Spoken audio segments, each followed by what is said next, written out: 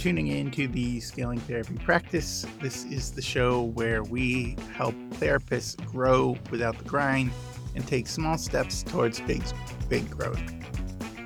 This week we talked a lot about delegation and outsourcing tasks. I wanted to share with you a webinar I am doing with Dr. David Hall, Hidden Strategies to Smart Work Scaling. The subtitle is 3 Insider Tips to Therapist Growth with Virtual Support.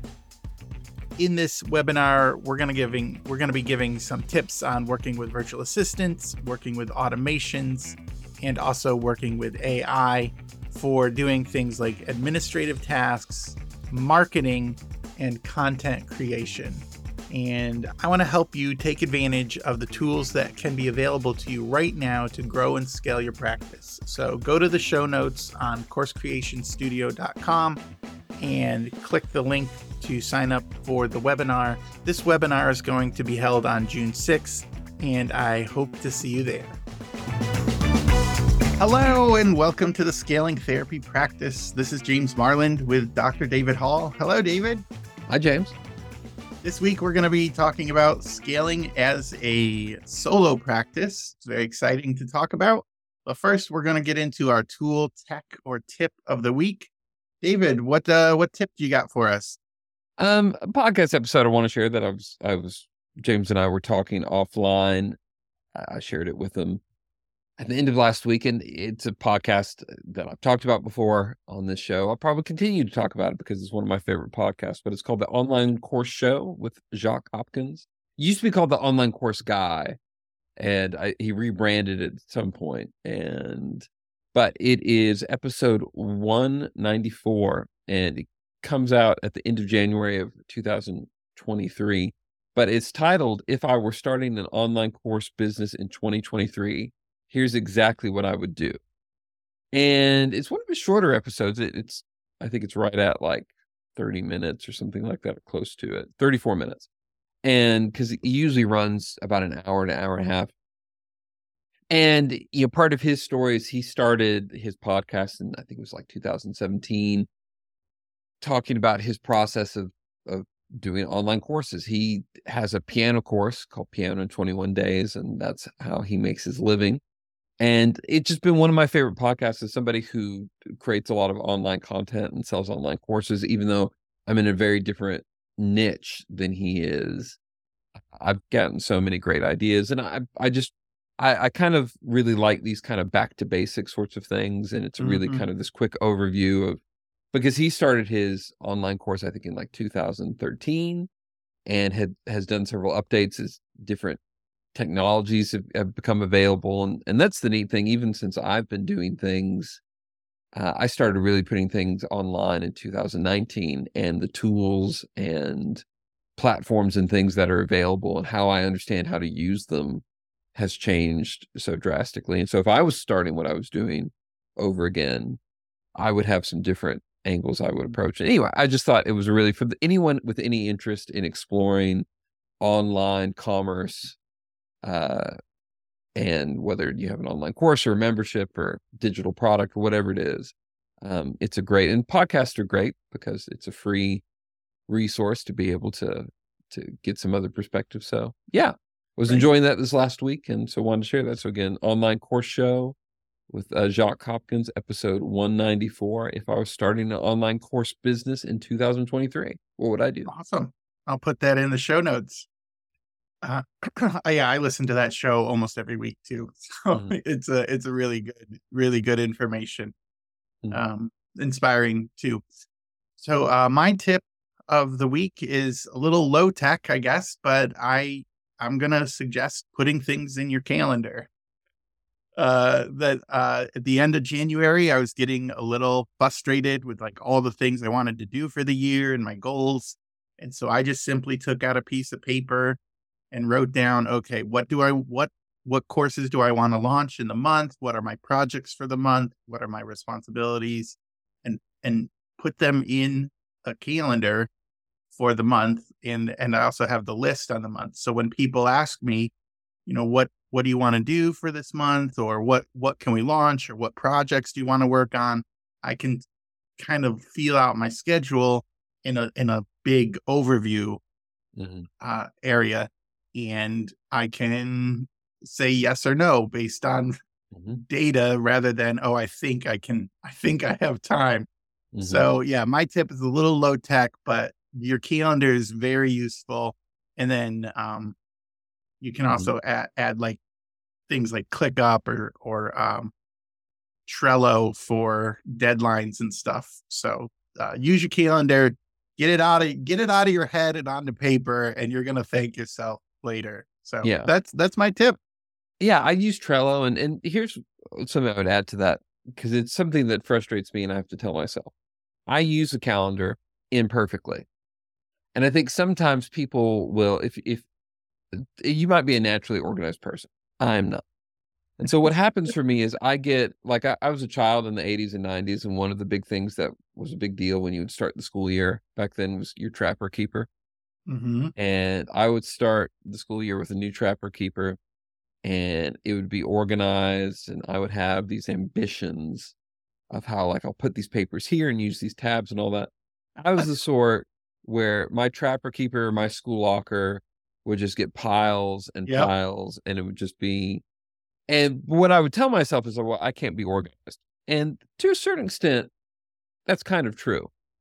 But the unhelpful cognitive distortion in that is the all or nothing way of thinking Hmm. about things. And so where I present it to myself is I could always be more organized. And so I keep on coming back to my calendars, even though I don't use them to their fullest extent or as a discipline, it is still better than nothing.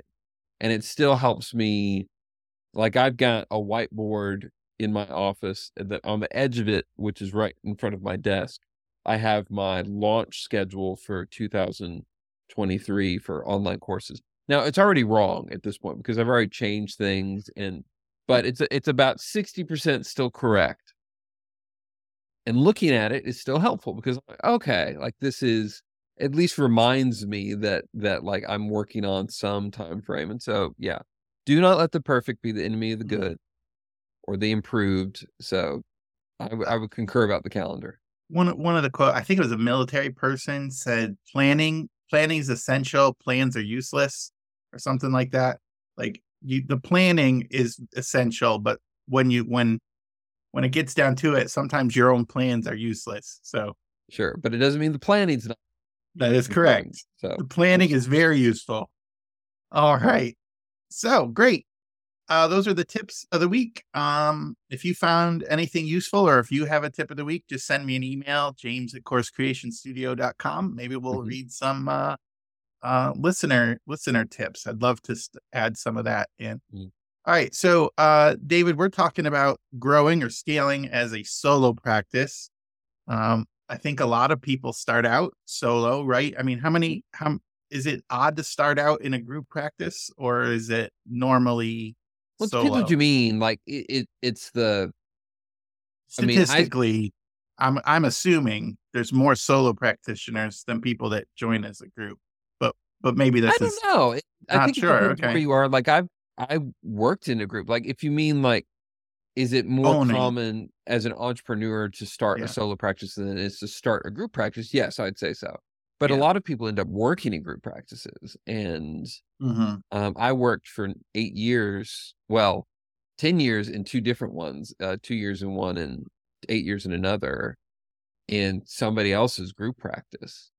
And so that was my practice journey where I was the first practice I was at 1099 and then I was a W-2, but it was in a lot of ways like solo practice, except I was an employee. I was paid proportionally of my client fees, but I was still, my income was based on client fees. And so that way it mirrored solo practice in certain respects, not in others. But as far as yeah. What's what's your experience as a? oddly enough, none. And Oh, that's something we were joking about. Like we've talked a lot about the show because, you know, I I have a fairly wide experience as therapist goes in the different things I've done. In the settings I've worked in, residential treatment, I've worked in group practices, I've worked in psychiatry, I've done online courses, I've done seminars, and that's just been part of my journey. But one of the things I've never done is I've never been in solo practice. I went from working in a group practice to starting a psychiatry practice, which we talked about that in a previous episode, Mm-hmm. but that was an interesting journey. And when I got out of that, out of being in a psychiatry practice, I immediately went into running a group practice. I went immediately into 3 people, myself and 2 other people. And so I was in a small group, but a group. And so I didn't have that solo practice phase. And that was on purpose. I never sought that for certain things, but it is certainly a lot of people's journey. And so what James and I wanted to talk about today was how to get the most out of it. That if you want to grow and scale, but your phase is solo practice, how to get the most out of solo practice. And not just because some people think the idea of, well, I'm in solo practice, I want to scale, I need to start a group. And that is one way to scale. But we're not going to talk about that today. We're going to talk about how to get the most growth and scaling out of solo practice. Great. So, some people, their dream job is the solo practice, right? They work for themselves. They see who they want to see. They're their own managers. But besides some of those things, like why would somebody want to be in a solo practice? Like you're thinking, oh, if I'm going to grow, I got to hire employees and buy buildings and do all this stuff. But why would somebody want to be a solo practitioner? Depending on what you're moving from, it can mean different things. So let's say you're employed or contracted under somebody else in a group practice, or let's say you work in community mental health. For that person, solo practice means a typically greater return of income for your therapy time. If you're working, this was my journey in working for a group practice I kept a portion of my client fees and the practice kept a portion of my client fees. And if I was in solo practice, I would, in theory, keep a higher portion. Now, here's why I say in theory. People can get pretty starry-eyed about when they look at their income numbers of what they think they can make in solo practice. Versus working in an agency. Yes. Right? Yes. But there are factors that I think sometimes are easy to diminish, like what does running a practice cost? Yeah. There's intake flow. That was a big thing that kept me in group practice for a lot of years. Was I worked for a pretty established group practice, and there was a lot of intakes that came into that. And I could not have seen if I was in solo practice, I could have kept more of my client fees, but that's only helpful if you have the clients. Right. But to the point of why you can keep, depending on how you're managing your overhead, you can keep a higher proportion of client fees versus sharing it with some other entity. And if you have a good referral network, then, that solves one problem of things. But for a lot of people, it usually represents, if they're going definitely from agency work, like if you're doing community mental health, but other things as well, it usually represents an income increase. That's one reason people would want to do it. There's oftentimes a greater sense of autonomy, of being able to make decisions as a, in that sense, a small business owner. You can make all different sorts of decisions on, I think one of the big things for me when I left group practice was, I worked for a group practice owner who's a psychologist, and he didn't like it when I wore jeans to work. And so I was encouraged to, and he wanted the men to wear slacks or khakis. And I'm a pretty casual person. I struggle in my own group practice sometimes to keep my own standard. But I felt there was a generational gap too of what casual / professional look like, and depending on where you are in the world, there are different standards. I think of someone I knew who was a solo practice person in Charleston, South Carolina, and he wore a suit every day, and that was just the culture that he was in of what was expected. I can get away with a bit more. So anyway, just when I was my own boss, I get to decide, well, this is what I'm going to wear. And I think of a friend of mine, she started her solo practice in recent years, leaving group practice. And, she loved just having decisions on the decor of her space that she had more freedom on. She set up a home office where she set up a suite attached to her house. And so she would talk about, like, my commute got a lot better. Uh, she got to, and so, I think there's autonomy. I think there's income increase potential. And some people just enjoy also the simplicity of kind of greater solitude in their work. I think of the Yeah. conversation I had with one person of that they were tired of company birthday parties. They were tired of, and I like that sort of thing, but I realize for certain people, it's like, I don't want to do another event, another team building sort of thing. Just leave me alone. Let me do my work. And so I think the autonomy, the simplicity, and the income are typically the big things that drive people. Yeah. My experience is only working inside an agency, and some of the things that people would, some of the therapists would complain about is they didn't get to choose how many clients they saw. They sort of felt like on a treadmill. That was one of the big reasons people would leave, is they had all this mandated paperwork and mandated like how many clients they saw, and the bonus structure was a little weird, and it just felt like, you're doing all this work but not getting all the reward. And of course the agency provided the things that you were talking about, like clients and a space, but what yeah, as you've said before, what pain are you going to pick? What is your pain point that you want to pick? And if you're comfortable with like that paycheck, then you can stay with the agency. But if you are interested in doing something more, or having more of those freedoms and decisions, then there isn't much you can do unless you decide to go solo. So Yeah, that absolutely.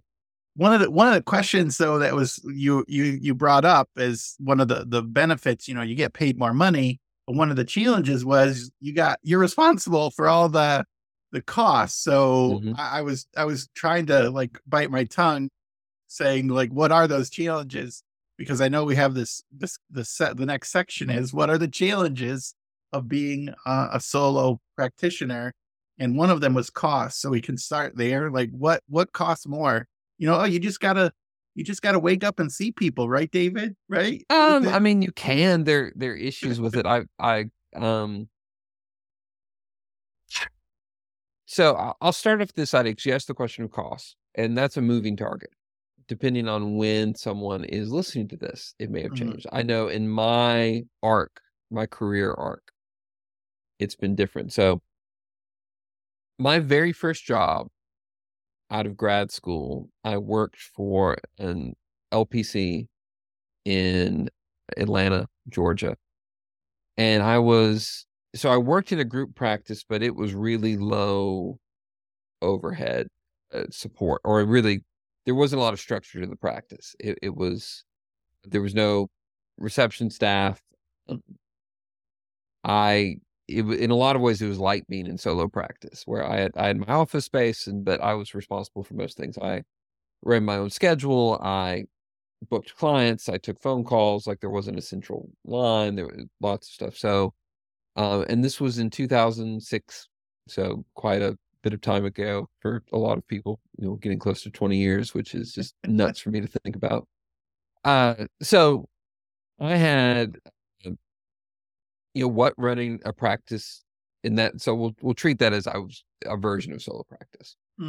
Um, my office phone was my cell phone. I know a lot of people do that now. There are more options now, having to be out of your cell phone. In my office, we have desktop phones, but all my staff have a VoIP, which is so it's an app based thing where it allows them to make office phone calls on their cell phone without it being their cell phone number. Because generally, it's a different practices run differently. I don't like, I think that's an important boundary. Just yeah, I would having agree with something. that. I know therapists that do it. That's just the nature of how they run their office or how things are. But I don't text with clients. I don't. That's just a boundary I have.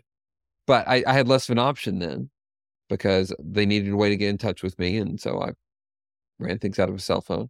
I did all my notes by hand. I had physical files where I would write out my Yikes. psychotherapy notes.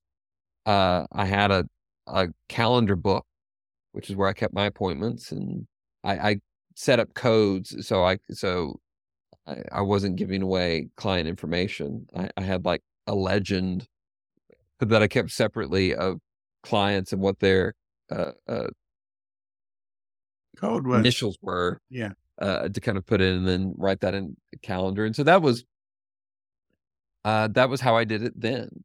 Now most of us run out of electronic health record systems, and there are a lot of options to choose from, but that allows you to handle your billing. And like that was the, we had a credit card machine in my office. I didn't pay for that. That was my boss paid for that. But I literally had to take credit cards from clients and run credit cards. And I've not touched a credit card from a client in years because it's all part of the EHR system now. All my client reminders um, and now telehealth is something and so I bring that up because there's a lot more that makes it simpler now. Right. But it also represents expenses. My expense for my notes before was paper and folders, and now if you're in solo practice, I would treat it as you need to have an EHR.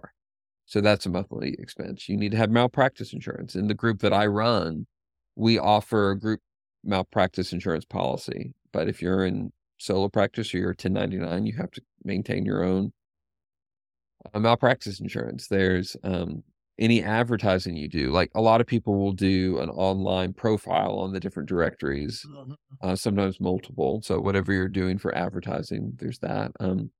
Web page. Yeah, you have a website. Like a lot of EHRs, they'll have website builders, but you need to have a website. Like when I started almost 20 years ago, a lot of therapists didn't have websites, but you can get away with that less and less now. I'm very distrusting of a business that doesn't have a website right now. I'm often fearful I'm going to be murdered when I go to that place. Are they even real?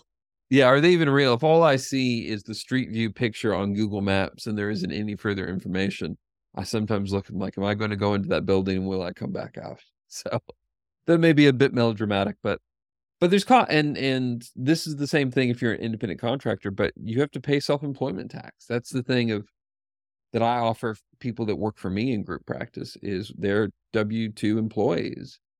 And so I pay as their employer part of their employment taxes, and that's not an insignificant percentage. I think it's like 7.68%. I haven't looked in a little bit, but it's that you have to pay for yourself. And so if you're self-employed, you've got to be, ideally, if you're self-employed, you want to be doing quarterly estimated tax payments. Otherwise, you may end up with penalties if you just pay your tax bill once a year. And that means, and I know a lot of people that this throws them off because they've got, they get their money in and they think, oh, great. And then they get a tax bill and they hadn't put enough aside for their taxes, or they underestimated what they have. And so you have to be a little bit of an accountant. You have to be an accountant. You have to be an office manager, and you have to be, and I'm just describing what it is too for a cash practice. If you're doing insurance, that's its whole other thing too, where you have to either you're doing your own insurance filing, which I know therapists will do in solo practice, or you have to pay somebody for that. Either pay them an hourly rate or a flat fee or a percentage of and so all that becomes expenses for you being in solo practice. And that's an expense and complications. It also can be kind of isolating and lonely. Yeah. Most, not all, but most things I hear about ethical violations or legal violations that therapists can get into. This isn't an absolute, but I'm odd like this where I will read the disciplinary reports for my state licensure boards. Part of it, I just like keeping up with, what's happening and, what's affecting my profession and things like that. And I'll come across the stories of people that are censured or even have their licenses taken away because they cross boundaries or weren't maintaining records, and a lot of them, they're on their own. And I think there's something about when you're in isolation, there's the emotional toll of that, but it's also easy to let a lot of things slide. That if Yeah. you had the accountability of even suite mates, you maybe not have quite in the same way. Yeah, those are some significant challenges. And I um unlike you, or no, unlike your people who said they miss birthday parties and stuff, that's one of the, or they don't miss it. That's one of the things from working from home for the last 4 or 5 years now, is Mm. I do miss some of the birthday parties and also the accountability and like the sharpening of some meetings, not all meetings, but some meetings, where you talk about things and plan for things. I remember they had group supervision in the Mm. agency, and going to those and like hearing about other cases and learning things, even though it was, somewhat mandatory for the license or whatever, the facility license or whatever they were doing. Um, it was human contact and learning together. And one of the challenges of being alone all the time is you got to find another outlet for that. Mhm. Mhm. All right. Any other challenges before we move to what is the best way to get the most out of solo practice? Um, yeah, it relates to the sense of community. We talked about community as accountability, but there's also the community as it relates to a sense of solidarity or support. So, um, I think of what the experience was is to be in practice at the beginning of the COVID pandemic in 2020. Mhm. There was a lot of hard shifts that people in mental health had to do. And it's weird to think about now, but a lot of us had very minimal, if any, experience at all with telehealth. Right. In that I had done a very minimal amount of telehealth in 2020 as 2020 was started.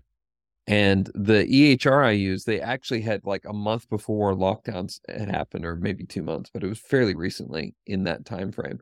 They had just rolled out their integrated telehealth feature, and that was a very fortunate thing to be able to have access to, because people were a lot more EHRs now have it standard, but in spring 2020 there were a lot that didn't, and so people were trying to figure out, like, they were doing Zoom and trying to figure out what was HIPAA compliant and Right. teledoc, and there were all these different things that people were trying to figure out. And a lot of people I knew in solo practice were calling me for my advice on, like, what do I do? Because there was all this, they were trying to figure out, like, how do I maintain my livelihood? And I bring this up because you're in solo practice, oftentimes you're trying to figure out these hard things on your own. When you're faced with an ethical dilemma, Mhm. when you're faced with a business struggle, it's on you. You've got to figure Yeah. out, like, and I have the benefit of, you know, I'm business partners with my wife, who's another therapist, and so she and I have the ability to lean on each other. And even, staff, we have I had to make decisions of how we were going to navigate things, but I wasn't making the decisions in a vacuum. I had Right. kind of a community around me where we were kind of in it together. And I think my anxiety would have been uh, quite a bit more heightened if Mm. I was on my own in that. And that's a pandemic, but there are other things too of just, what happens when the unexpected happens, because the unexpected will always happen in business. Mhm. And between, a physical issue in your building to, some law passes, and, like a thing that happened in recent years was the No Surprises Act, of how Yeah. people now have to disclose. And, those are things you have to figure out on your own if you're on your own. So I would add that as another challenge. Okay. So what are some ways people can get the most out of their solo practice? Like for the people who are like, I love to be a solo practitioner. Mhm. I don't have dreams of like hiring people or buying other buildings or doing other things, but they still want to grow and scale and kind of like maximize their time and maximize their return on investment. What are some ways a solo practitioner can grow and scale? There are two ways to categorize your time in solo practice. Hmm. There's your therapy time, which is, and that's the time you get paid for. It's the time you're doing therapy. And I would add your documentation and notes in that as well. I've talked to therapists that sometimes they forget that their documentation is a part of the therapy work. And, you can't treat that as extra. But there's the therapy part, and then there's everything else. Yeah. And everything else is communicating with your landlord, or if you have your own Mm, uh, building, it's managing all the things that require, making sure that there's enough toilet paper and that the bathrooms are in working order and that the lobby, if you have a lobby, isn't messy, or you take your pick on all that. Is the roof leaking? Uh, there's the physical space. There's, if you have an insurance-based practice, it's the billing. mm, It's dealing with that. It is client communication outside of the therapy time. Like how do you book people? How do people book? It's returning phone calls, it's returning emails, it's everything else. And usually all everything the else is yeah. all the hats. Like Yeah. you're like all the things that like, okay, I'm a therapist, so I take off my therapist hat.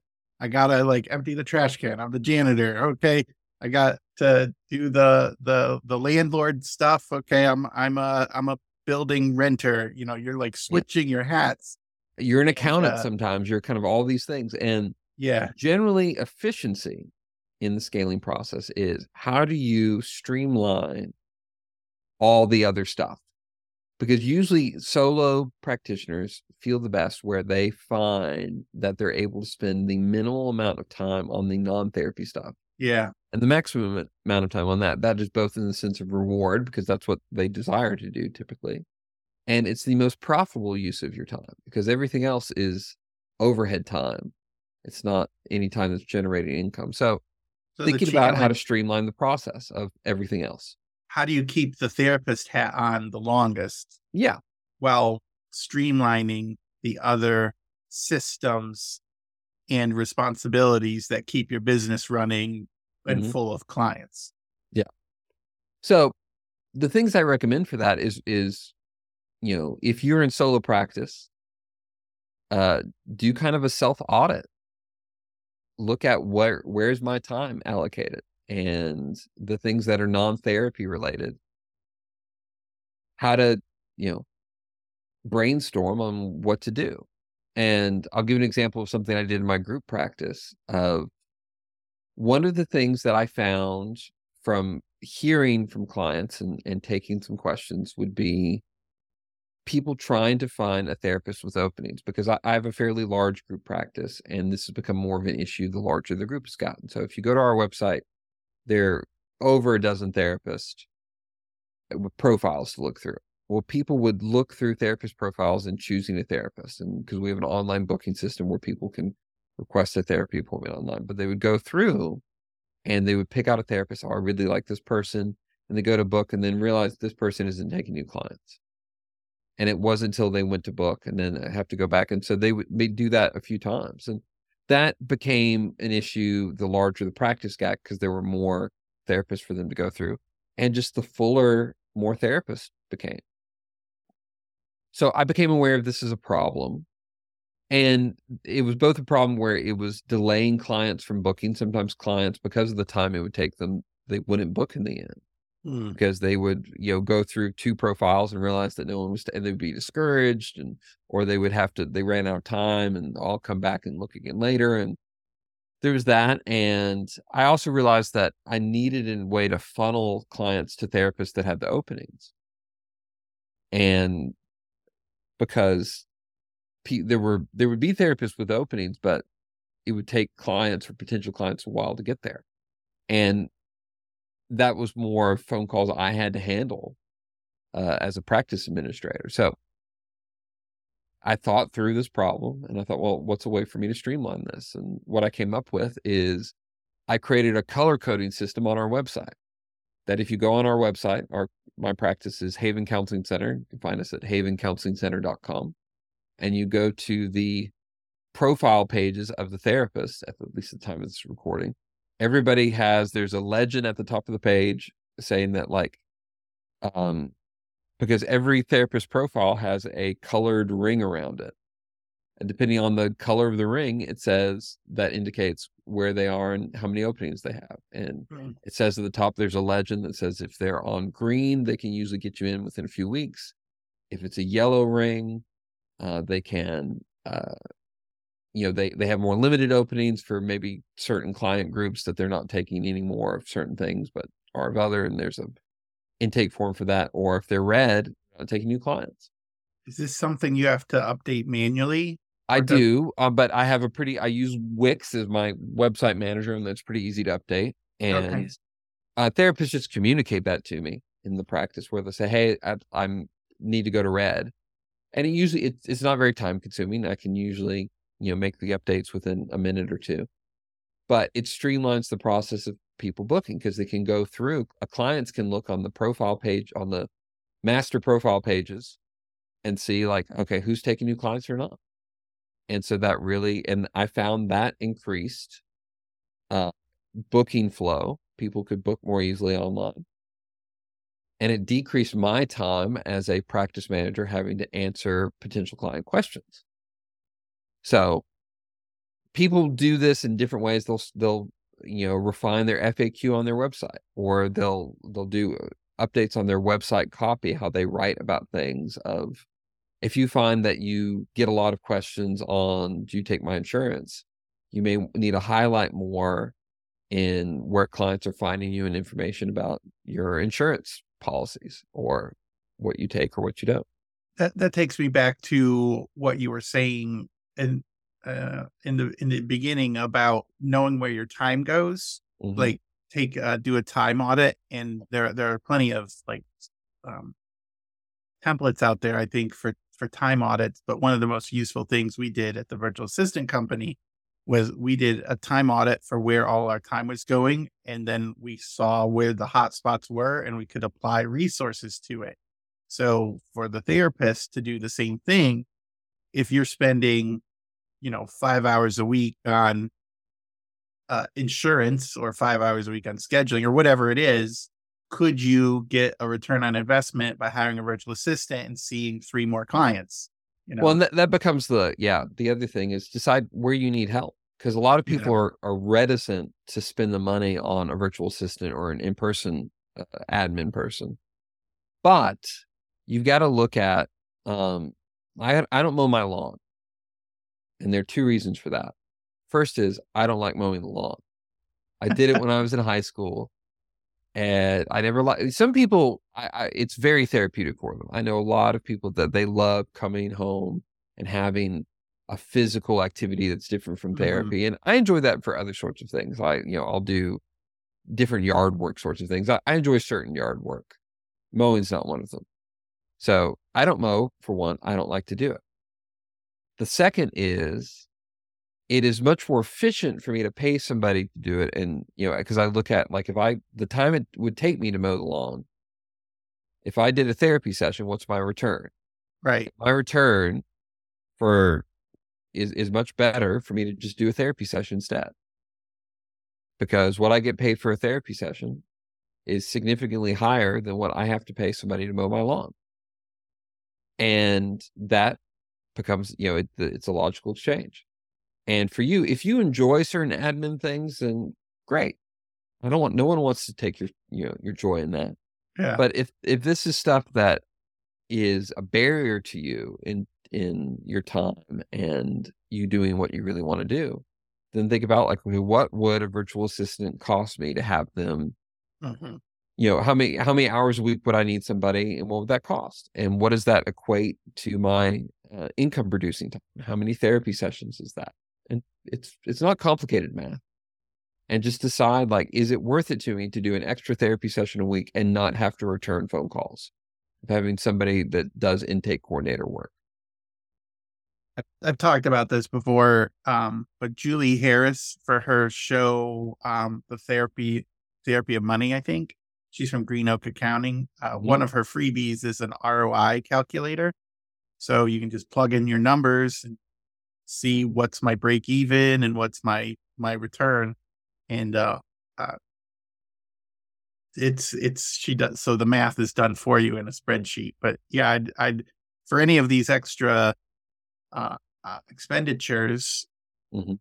it's good to kind of see, is it worth it to do this type of things? Because there might be some expenditures that it's going to take you like 3 years to make your money back, or there's other things that it's only a couple months. So what? And so then when you give that work away, not only can you be more efficient, but then you don't have to do the things.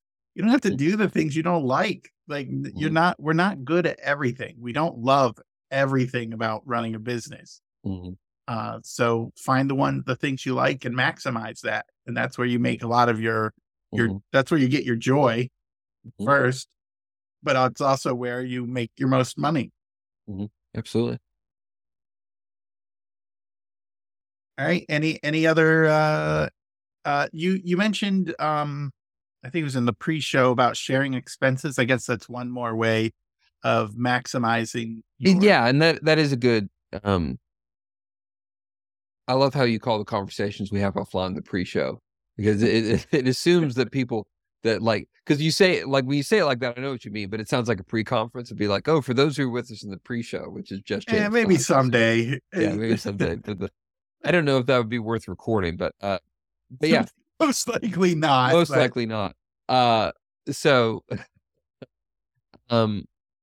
yes, and so it does become, very few things are an absolute either or in business and lots of other things in life. And solo practice doesn't have to be completely by yourself, and because there are practices in town, in my community and in a lot of communities, that are true associate practices. And what that will often mean, and I'll one that comes to mind that several of my friends work in, they have certain shared expenses, but they're each individual businesses. Like, they all are incorporated individually. They run their own EHRs. They have their own malpractice insurance. People pay rent to the same kind of master entity. However, there are things that they share in the way of expenses. Like, they have a single website, and people pay, I think it's part of their associate agreement that they kind of share expenditure. But there could be ways to have certain group practice feels where you can have a sense of community, you can have a sense of camaraderie with other people, but still be running your own business.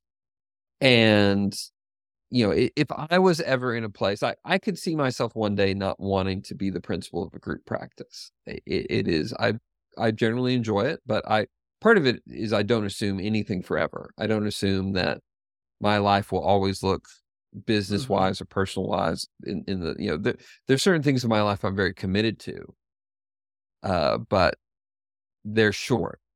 Like, I'm very committed to my wife. I'm very committed to my family, but outside of certain relational commitments, things are flexible. I'd like to be a good and loyal friend. I want to treat my employees well. But that doesn't mean I see that they're always going to work for me, because they may choose not to work for me at some point. Right. And I may choose that they as individuals aren't going to work for me at some point, or the business structure. I may just choose I don't want to do business in this way anymore, or there might be changes in my circumstances or the circumstances in our industry that how I run a business won't be viable in the future. And right. That may be hard in adjustment, but all that to say, I don't assume anything forever. I never imagine wanting to be like in an office by myself. But I could see being part of an associate group one day, if in a different phase, because I would want community, I would want things, but I could see, like, well, but keep my part of the business simplified. And so that's I think some way where people can, and you may be in a place where you have been truly solo, truly on your own, and you're over some of the downsides of that, but you're not ready to hire people, or you don't want to work for somebody else.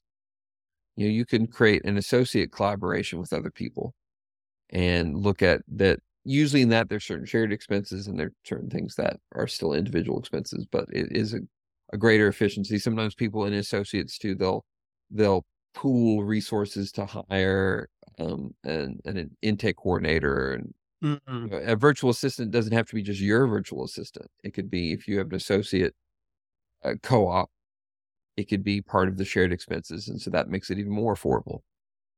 Great. Okay. So, David, what's one thing you want people to remember from the episode, or one thing that that is This is important? my bias as a group practice person, I think, against solo practice. It is decide what headache you want to deal with, because I think some people will go into solo practice thinking that it will make their lives easier, and it might, or it might not. I've just seen people that their overhead ends up being greater than what they think it's going to be. And I was talking to a friend recently who he runs a small group practice, and somebody recently left his employ to go on their own, and she's complaining about the former employee about the expense of rental spaces. And because I think they had this idea of like, oh, I'll be able to make all of this much more money. It's like, well, they're realizing that rent is going to cost them far more than they anticipated, and I think is now having some regrets on their decisions. So know your numbers. Know, like, is it really going to be worth your time? Know yourself, and to know. And so I guess it's just, the one thing to take away is solo practice can be better. It's not always. And that could be a self-serving bias as somebody who runs a group practice, but I wouldn't want to be in it. But if you are, and you know your numbers and it fits your personality, then uh, that could be great. But Sure. So yeah, I was gonna have, my tip was gonna be something like that, because from being on the other side of running a business and having all those extra expenses, it was a struggle. It was more of a struggle than just like, oh, we're gonna deliver this service and it's, all this money is gonna come in, but then there were taxes, and then there's mhm. insurance. I don't know, all these expenses there, which left a smaller pot. So know your numbers. But that was not, my tip was going to be know your time. Know your Mhm. time, because doing those time audits, they're nobody likes to do them. Okay, we'll get that out of the way. Nobody likes to write down exactly what they're doing, when they're doing, and how long it took them. But it is so eye opening when you put all the data together. And you're like, I spent 20% of my time doing this task that doesn't, like email or something, like something that is not producing the bottom line. It's not delivering on our promise. It's not helping our staff. It's something that is just, it needs to get done, but it's a time waster. It's eye opening. And we were doing time audits quarterly, Mhm. in the company, just to see where our time was going and how to be efficient. And it opened our eyes to like, hey, people get stuck on this process. So what if we did a training on that process, or added some support, and now all of a sudden Mhm. the bump in the road goes away, and they use their time more efficiently. And as a solo practitioner, you know, a time audit is going to help you figure out where it's going. Do you like doing it? Is it a strength for you? If not, can you delegate it or minimize it? I highly recommend doing a time audit. It's very eye opening. So that's my tip of the week, Yeah. or my one thing. Yeah. Right. Well, yeah. Who's going to end? Go ahead. I'll You end end the this, work. David. This good conversation. Happy for it. I hope this was helpful for whoever's listening to this. I have been Dr. David Hall, and this has been James Barlin with the Scaling Therapy Practice podcast. And we'll see you all next time.